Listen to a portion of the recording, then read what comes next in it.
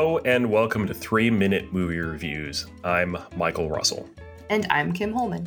In this podcast, Kim and I will spend 3 minutes debating at random a movie we watched. And this week we made a big commitment.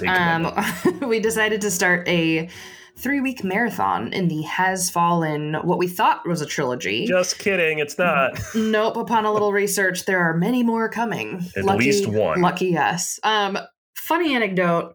I watched this movie actually forever ago. I remembered. And I told my husband, Russell, that he had the green light to watch all of the other ones by himself because I wasn't interested at all. And look what karma did to me.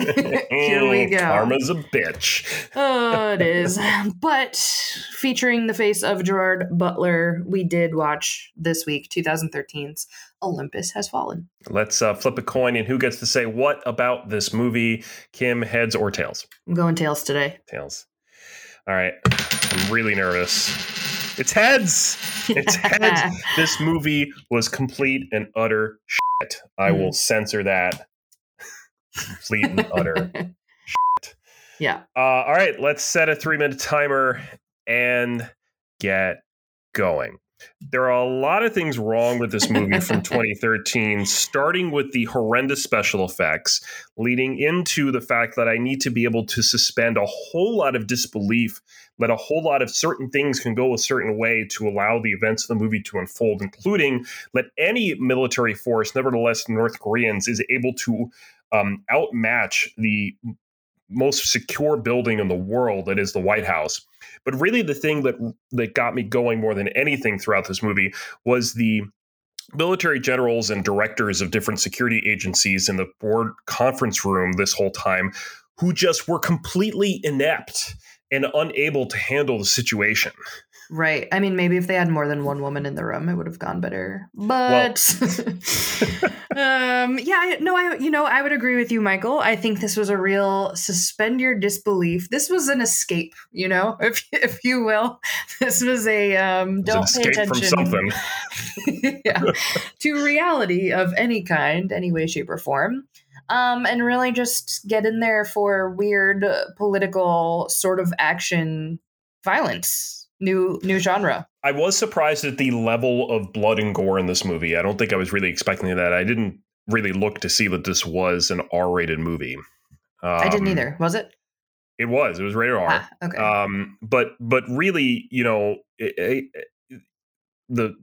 action scenes were okay. I mean, all that was fine and everything. And it was Gerard Butler. If you like looking at his face, then you get to see his face a lot. But speaking of faces, don't you think the vice president in this movie looked a lot like Mike Pence? Nice. I hadn't noticed that, but now that you say it, yeah, indeed. I just thought that was hilarious. And really, I'm looking through my notes from this movie. This is the most notes I've written in a while for a movie in this thing. But it's just, I don't understand why the generals didn't just say, especially once they made the speaker the president, just bomb the heck out of the building. Don't give them anything. Just it's bomb done the for building. anyways. I'm sorry. We know what we signed up for if you're the president or anything like that. Bomb the building. Sure, but there was a child in it. That's true. I'm sorry. Until he got out, until Connor was saved. Spark plug. I suppose there was a moment, actually, where that would have been okay. Yeah, I'm trying to think through pros. I think if you want a really violent movie, and There's I more would violent like movies out there. Whatever, it's fine. I would enjoy Angela Bassett's presence all day. That like she's got that stoic vibe in like so many of her movies. She delivered. Yeah, I do think, however, they treated her as a typical female black character where she wasn't given enough smarts and control the situation because, if I'm going to compare it to another one where there are people in a room having to deal with the president being abducted, it's Air Force One. Okay. And that one, Glenn Close's character is the boss. Yeah. So, why can't they make her the boss here and make it maybe a little more real? Right. My last thought I'm going to have here through a lot of this was that I felt like through a lot of this, as we're way over on time, is that they wanted Mike Banning, Gerard Butler, to be a lot like John McClane. You're right. They wanted him to be this diehard, he could take a beating and keep going character. Right. But we didn't have him picking glass shards out of his feet. And he really never seemed to take a true beating through the whole thing. The only thing we really saw him do is after he fell down two stories to avoid getting killed by a helicopter crashing on the roof of the White House. He picked a couple splinters out of his side.